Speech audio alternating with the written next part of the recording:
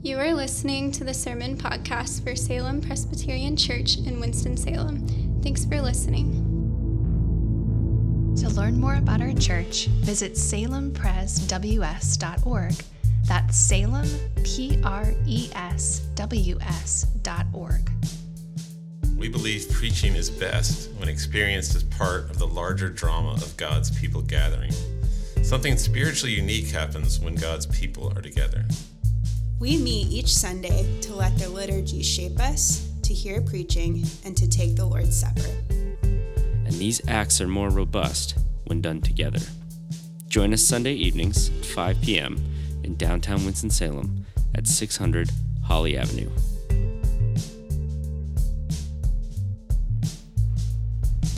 Hi, I'm Jenny. We're going to be reading from Acts 26 tonight, verses 1 through 32. If you want to take a second to turn there in your Bible or pull it up on your phone.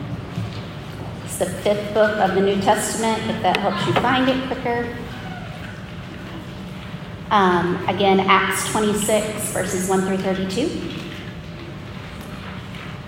If you will, if you're able, will you please rise for the reading of God's Word this evening?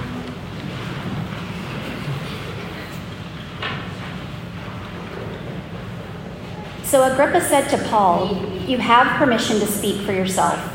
Then Paul stretched out his hand and made his defense. "I consider myself fortunate that it is before you, King Agrippa, I am going to make my defense today against all the accusations of the Jews, especially because you are familiar with all the customs and controversies of the Jews. Therefore, I beg you to listen to me patiently. My manner of life from my youth, spent from the beginning among my own nation and in Jerusalem, is known by all the Jews. They have known for a long time, if they are willing to testify, that according to the strictest party of our religion, I have lived as a Pharisee. And now I stand here on trial because of my hope in the promise made by God to our fathers, to which our 12 tribes hope to attain as they earnestly worship night and day.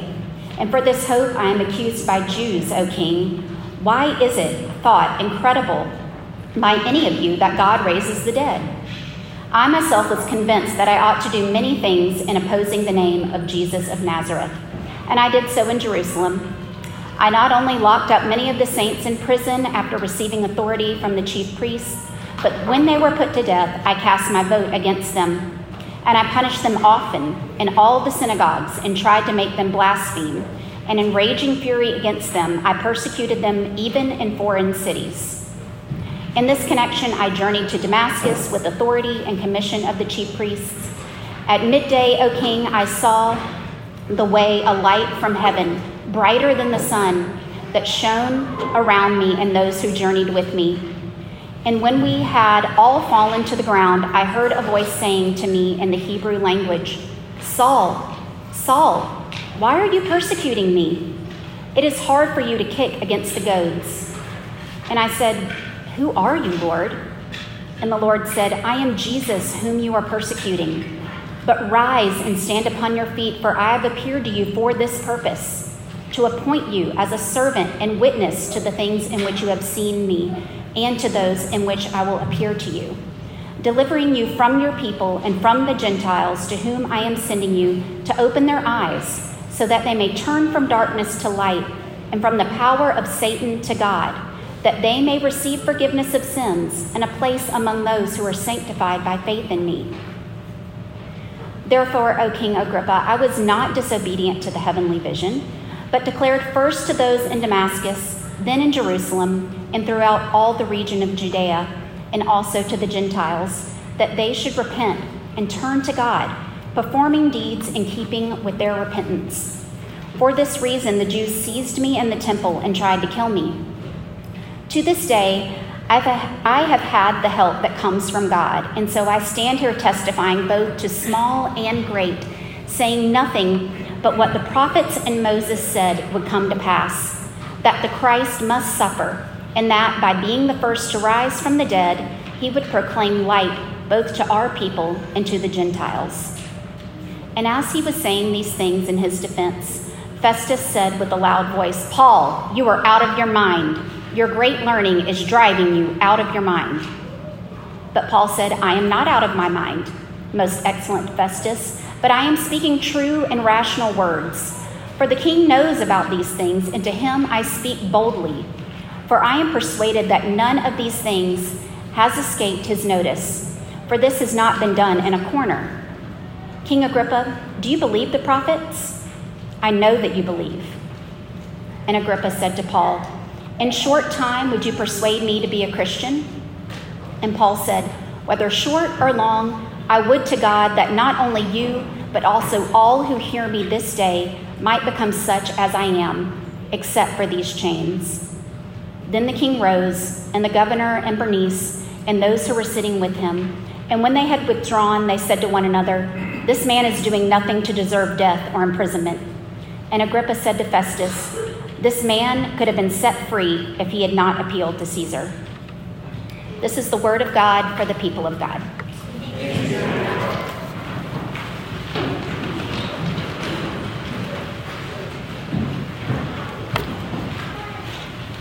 Well, good evening. My name is Ben Milner, one of the pastors here, and we are looking at the book of Acts again. We're getting close to the end, and we are still in the trial scene of the Apostle Paul, and he got to Jerusalem a few weeks ago, and since that time he's been on trial. He's been on trial. This is about the fourth time he's been on trial, so it's a lot like Jesus, the way at the end of his life he was on trial. In fact, the book of Acts is written similar to the book of Luke by the same author. And the book of Luke is the story of what Jesus began to do when he was on earth. And the book of Acts is what he continued to do when he got to heaven.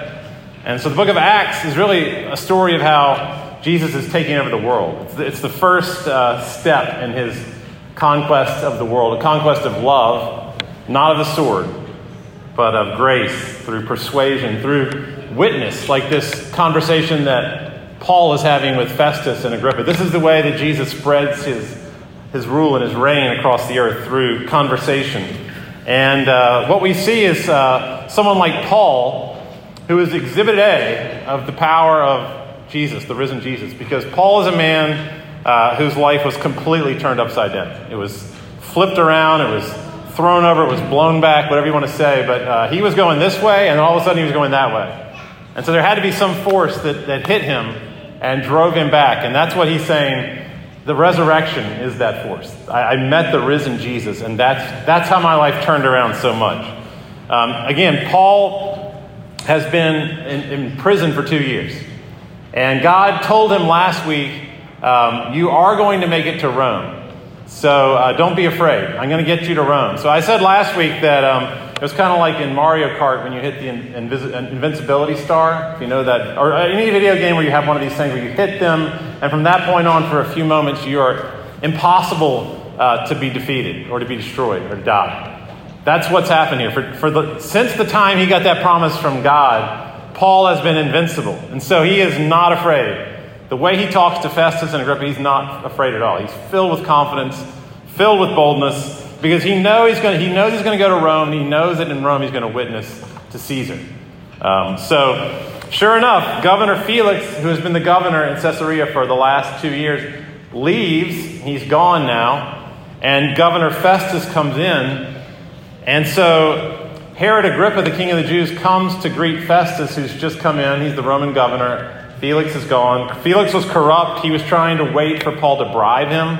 So for 2 years, Felix was waiting for Paul to bribe him to get out of jail. Paul wouldn't do it. So Felix is gone. Festus comes in. Festus doesn't know why Paul is in prison. Festus is like, why is this guy? We need to figure out what to do with this guy. So he calls in King Agrippa, who's Jewish, and he says, why do your people hate Paul so much? What is it about this guy that he's so hated? And so Paul gives this chance to explain himself to Festus and Agrippa. And really, he uses this entire thing to go after Agrippa and try to convert him. This whole thing is an attempt to convert King Agrippa to become a Christian. So I want to look at the two parts of this. Number one, the trial itself. And then number two, the accused. Who is actually being accused here? Who is the one on the witness stand? So first the trial, and then the accused.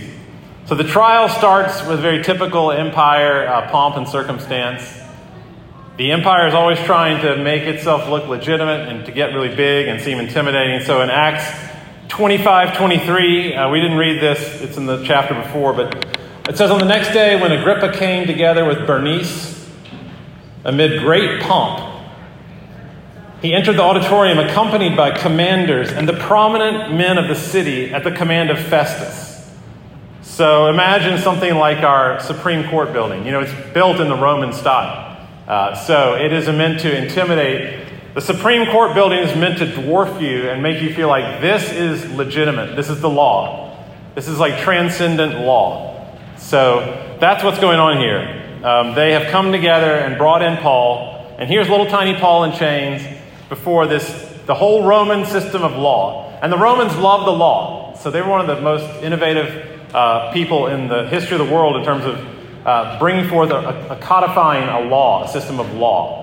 So here's Paul before the Roman legal system. And Paul comes in and he's just as cool as a cucumber. He's like a court jester almost. He comes in and he stretches out his hand almost in a theatrical way in verse 1. He stretches out his hand. I imagine him doing a little bow. And he says, I consider myself fortunate to be before you today. I mean, imagine a prisoner on trial, on death row, saying something like that. He knows he's invincible. He's fearless. And the amazing thing about this, he doesn't even address once the charges that are being made against him. He never addresses the actual charges against him by the Roman Empire of treason, of trying to bring down Caesar. In fact, even more amazing, he not only doesn't address the charges brought against him, he actually brings charges against himself. So if you notice, when he gets up there before Festus and Agrippa, he starts to accuse himself. Now, he's coming from a higher court of law than Rome. So he takes us out of the Roman court of law. He's like, that's not the real justice. That's not the justice system. I'm telling you about the real justice system, about the King of Kings, who is the just judge. And under his court of law, I am guilty. So he says in verse 9, I oppose the name of Jesus of Nazareth. And he's told his story 3 times in the book of Acts already. Apparently he went around telling everybody his story of his conversion. And he wanted them to know how sinful he was. He wanted them to know how much of a rebel he was. How much he hated Jesus and his people. He wants people to know that. Which should tell us something about the way we should talk about Jesus. So he says, I was opposing the name of Jesus. And he explains why in verse 5. He says, I was brought up a Pharisee, the strictest party of our religion. So a Pharisee was the most meticulous, strict keeper of religion of any sect out there. Think about the strictest, like a small primitive free will Baptist church with tons of rules where you're keeping all these rules. That's what Paul would have been like. Or maybe even a really strict Muslim, like absolutely keeping every single possible rule. He despised lawless Christians because he considered them ignorant of the law. He considered them law breakers, antinomian, which means opposed to the law. And he even hated more the king who was cursed by the law because Jesus was hung on a tree. And the law says, cursed is everyone who hangs on a tree. So Paul is saying, I hated this whole lawless system of Christianity. In verse 10, he goes on to say, I locked up many saints, many Christians in prison. I even cast my vote to put them to death. He's talking about Stephen, who we met in Acts chapter 8. And he was like, I was the one there laying my cloak at his feet when he was being stoned because I wanted him dead. I hated lawlessness that much. And it made him violent. His legalistic fervor made him violent. It actually made him cruel. In verse 11, he says that I tried to make them blaspheme. Not only did he hound them and try to kill them, he actually, before that, he tried to get them to blaspheme God. I think about in Harry Potter, the Death Eaters like toying with a muggle just to mess with them and to make them do something they want to show them they're more powerful than them. He was obsessed by the law. And it plunged him into a constant state of simmering anger. He says in verse 11, in raging fury, I hunted them down in foreign cities. He's making charge after charge after charge against himself and his hatred of the Christians. And I mentioned this last week, but I think about Inspector Javert from Les Mis. I mean, the actual hunting them down kind of language. As he's tracking down Jean Valjean, who is the opponent of the law. In Javert's mind, he's this inspector. He sings this song about the stars and how the law brings order to the universe. It takes chaos and brings forth order in the universe. Javert loves the law. And in this one song, he says to Valjean, I have hunted you down across the years. Damned if I'll yield at the end of the chase. I am the law, and the law is not mocked. I'll spit your pity right back in your face. There is nothing on earth that we share. It is either Valjean or Javert. And so this fervor to have order and law and to do the right thing, it's actually something that lives in the heart of every Christian, and I would say every human being. This is a thing that we all have to be very careful about in ourselves. And especially the more you actually are able to keep the law, which is a good thing. To keep the law is obviously a good thing. The law brings forth life and order. It's a good thing. It's a beautiful thing. It's sweeter than honey. David compares it to honey. So the law is very good. But in the zeal to keep it, we become dangerous people, like Paul. And there was somebody when I was studying abroad in London at the house we lived in. There were 16 students in one kitchen. And there was this one young woman who I never got tired of talking about. I never talked to her. I talked about her to all the other students. But she basically mooched off everybody's food. She never cleaned her dishes. She wasn't keeping the laws of the kitchen. They were actually written. There were rules written down. This is what you do to bring order. And she was not doing those things. And it drove me crazy. And when people don't keep the law, I tend to get very upset. That's deep inside of me. I think that's deep inside all of us. There's a character, I'm kind of obsessed with this Succession TV show. I'm a few years behind. I know it came out a while ago, but there's this character named Kendall Roy, one of the brothers in the family, and he's this hard-driving, hyper-competent elder brother. And he has this younger brother named Roman, who's like a playboy. He's kind of a fool. And the younger brother, Roman, says that he thinks maybe he should run the company. Waystar, Royco. Roman's like, maybe I'd be the best one to run the company. And Kendall's trying to run the company. And Kendall says this to him. He says, Roman, I love you, bro, but you are not a serious human being. And just that phrase, you're not a serious human being. I've never said that to anybody, but I've thought that about people. And I think that a lot of us have it. I love you, bro, but you're not a serious human being. Like, you don't actually know how to navigate this world. And if you're someone who's obsessed with competence and doing things right and being efficient and making sure everything goes just the way it ought to go, then you can get really mad at people who are lazy or entitled.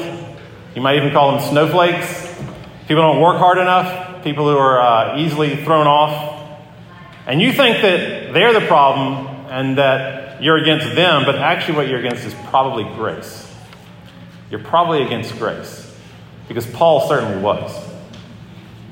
Because in verse 14, the Lord Jesus comes to him and says, Saul, Saul. In other words, I know you well. I know your name. I know your heart. I know what you're like. I know all the things you think about these Christians. I know what you think about me. So he says his name twice, Saul, Saul. Why are you persecuting me? And then he says, you are only hurting yourself by fighting me. That's the New Living Translation. That whole thing about the goads is about an animal where you're trying to get a horse to go by hitting it with its stirrups. That's what the goad is. And Jesus is saying, I'm trying to get you to repent, and you're not listening. You're kicking against the goads. Why are you hurting yourself by fighting me? By fighting grace, by insisting on the law, on what's right. So that's the trial. Paul brings charges against himself and says, I was the persecutor of grace. I'm the legalist. That's number one. Number two, the accused. Who is really being accused? Is Paul the one really on the witness stand? He says, I'm not the one on the witness stand. No, it's not me. He says in verse 6, I stand on trial because of my hope and the promise that God made to our fathers. That's what's on trial. He's not on trial. The promise of the king who would rule the world is what's on trial. The promise of a king who would defeat death and condemn condemnation and would save sinners, that's the one who's on trial. So Paul is basically saying to them, I'm not the one you're questioning. You're questioning Jesus. You're questioning resurrection. And Paul says, and I can tell you, I know that he's alive. And I can give you proof that he's alive because he threw me down and he raised me back up. Because I was as against him as you could possibly be. And in verse 14 it says, I fell to the ground. And in verse 16, Jesus said, rise up and stand on your feet. And if you become a Christian, you know that you get thrown down and broken, and then he brings you back up. He tears you down and builds you back up with grace. He tears down that legalism in you, and then he builds you back up with grace. He rebuilds your identity. Paul's entire structure of his ego is transformed by meeting Christ. You ask, how could a man so obsessed with law suddenly turn against it? How could Javert become Valjean? How could this man who hated grace now be the ultimate proponent of grace? This man who hated the Gentiles now is the apostle of the Gentiles. That's really the basis of his whole defense. Is something happened to me where I was going this way and now I'm going this way 100 miles an hour, and you've got to explain that change. There's got to be some force out there. Derrick Henry is probably the most physically imposing running back in the history of the NFL. This guy is 247 pounds. He can run a 40-yard dash in 4.5 seconds. And when he hits a hole in a game, gets through that front defensive line, when he's at that second level, a linebacker doesn't want to hit him. I mean, it's like people fall backwards. Usually running backs fall this way. He makes the linebackers fall that way. He's so powerful. He's so strong. And if you saw Derrick Henry hit through that hole, he's 10 yards down the field. He's in a kind of a pile where you can't exactly see him. And then all of a sudden, if you imagine that guy just being lifted up off his feet and thrown backwards and dropped to the ground, you'd be like, there's got to be someone who's huge that just hit him. I can't exactly see through that crowd. Maybe it's an obstructive view. Who made that hit? But there's got to be some explanation. Some very powerful person that was there that picked that guy up and threw him back and dropped him to the ground. And Paul says in verse 13, a light from heaven brighter than the sun shone around me. A light from heaven brighter than the sun shone around me. The reason that Paul was so dangerous, the reason that they tried to kill him 6 times is because his life was so inexplicable. They knew this guy is super dangerous because his life can't be explained without the risen Jesus, this invisible king who throws people backwards, who breaks them and rebuilds them with grace. And it makes me ask, how have I been changed in a way that might make people wonder, what's up with that guy? How did that happen to him? And I'm not saying you have to have some amazing conversion story. It doesn't have to be that at all. It could just be a year ago, you were this way, and now, a year later, you're completely different because you went through something, because you met the risen Jesus. Maybe for the 100th time, but you met him, something happened to you. And so the way that you now go to work, your colleagues, the way they see you working for the kingdom is different. Or the way you treat your wife or your husband is different now because you've been hit by him. Or the way that you parent, the way you show grace to your kids is now something happened to them and they must have had some encounter that I can't explain. Verse 18, the one who opens our eyes and turns us from darkness to light and enables us to repent. And I think that Festus, the governor of Rome, who had no knowledge of Judaism, he probably was a little bit confused, but I think at some point in this whole conversation, he got alarmed. He got a little nervous because he interrupts Paul. And he says in verse 24, Paul, your great learning has driven you mad. So there's something that happened where Festus got really uncomfortable about things Paul was saying. And he could tell that Paul was a genius, but he didn't really like what this genius was saying to him. Your great learning has driven you mad. And Paul's response, again, is so confident and so courteous.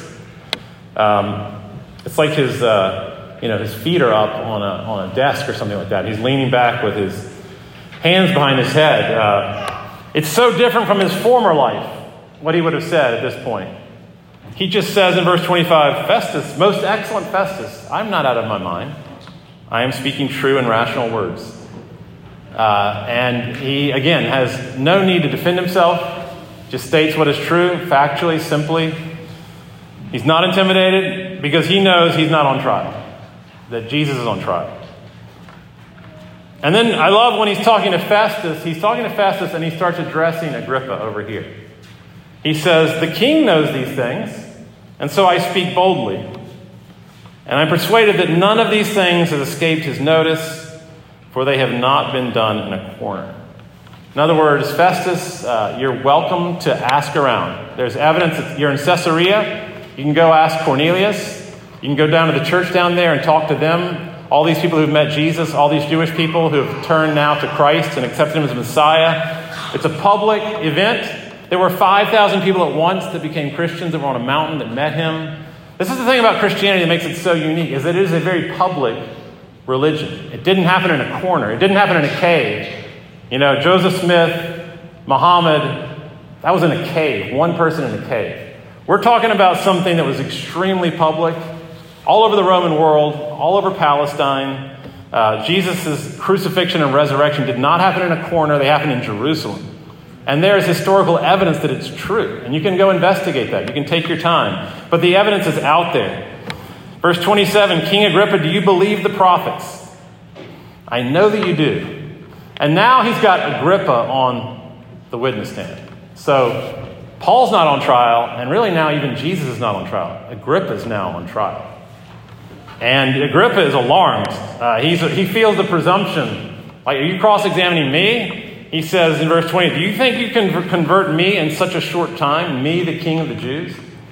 And again, Paul is so relaxed and cheerful. He says, verse 29, "I don't care how long it takes. Take your time investigating the evidence, but I do want all of you." And he looks around at all the prominent men in the city. He looks around at all of them. He holds up his chains and he smiles and he says, "I want all of you to become like me, except for these chains." So he makes a joke in the middle of his defense when he's on trial for the death penalty. And he holds up his chains and he says, "I want you to become like me, except for these chains." He's so confident that even as he's getting hammered with accusation after accusation, trial after trial, he just keeps witnessing to the gracious king. He just keeps turning the attention back to the gracious king over and over and over. He's been on trial for 2 years in a Roman prison. He's totally innocent. Verse 31 says he's done nothing deserving imprisonment. That's what Agrippa says. That's what Festus says. And yet he's not saying a word in his defense. He's being completely acquitted. He's offering total acquittal to all the people around him, even as they accuse him. I saw some of the images of Scott Peterson, the officer at the Parkland shootings, and he was acquitted very recently. And just you might think that was an unjust acquittal. A lot of people do. But that makes it even more like the gospel, that this man, he just broke down in tears. He was completely lost because of what could have happened to him. And now he's acquitted. Now he's not guilty. And so that's what happens to us. We accuse him and accuse him and accuse him and get mad, and he takes it and he takes it and he takes it, our Lord.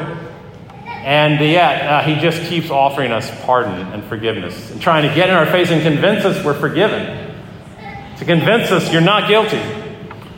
Because Paul lives as we should live in a higher court of law. The real Supreme Court is before the judge, the judge of all the earth, who will always do what is right. And the judge of all the earth became a human being.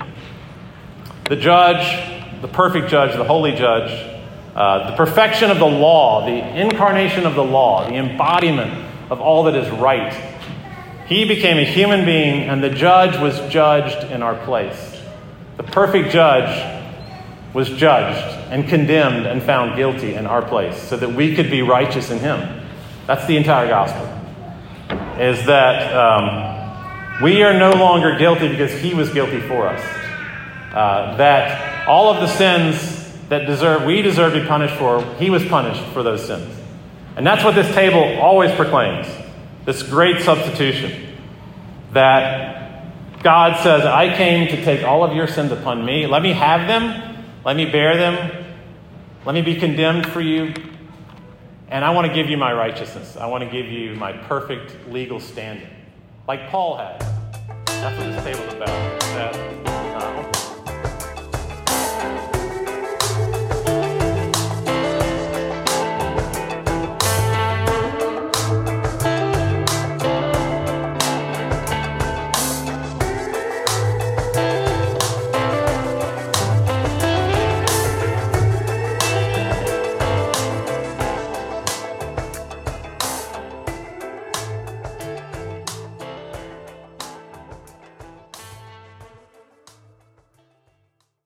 And remember, we love you, rascals.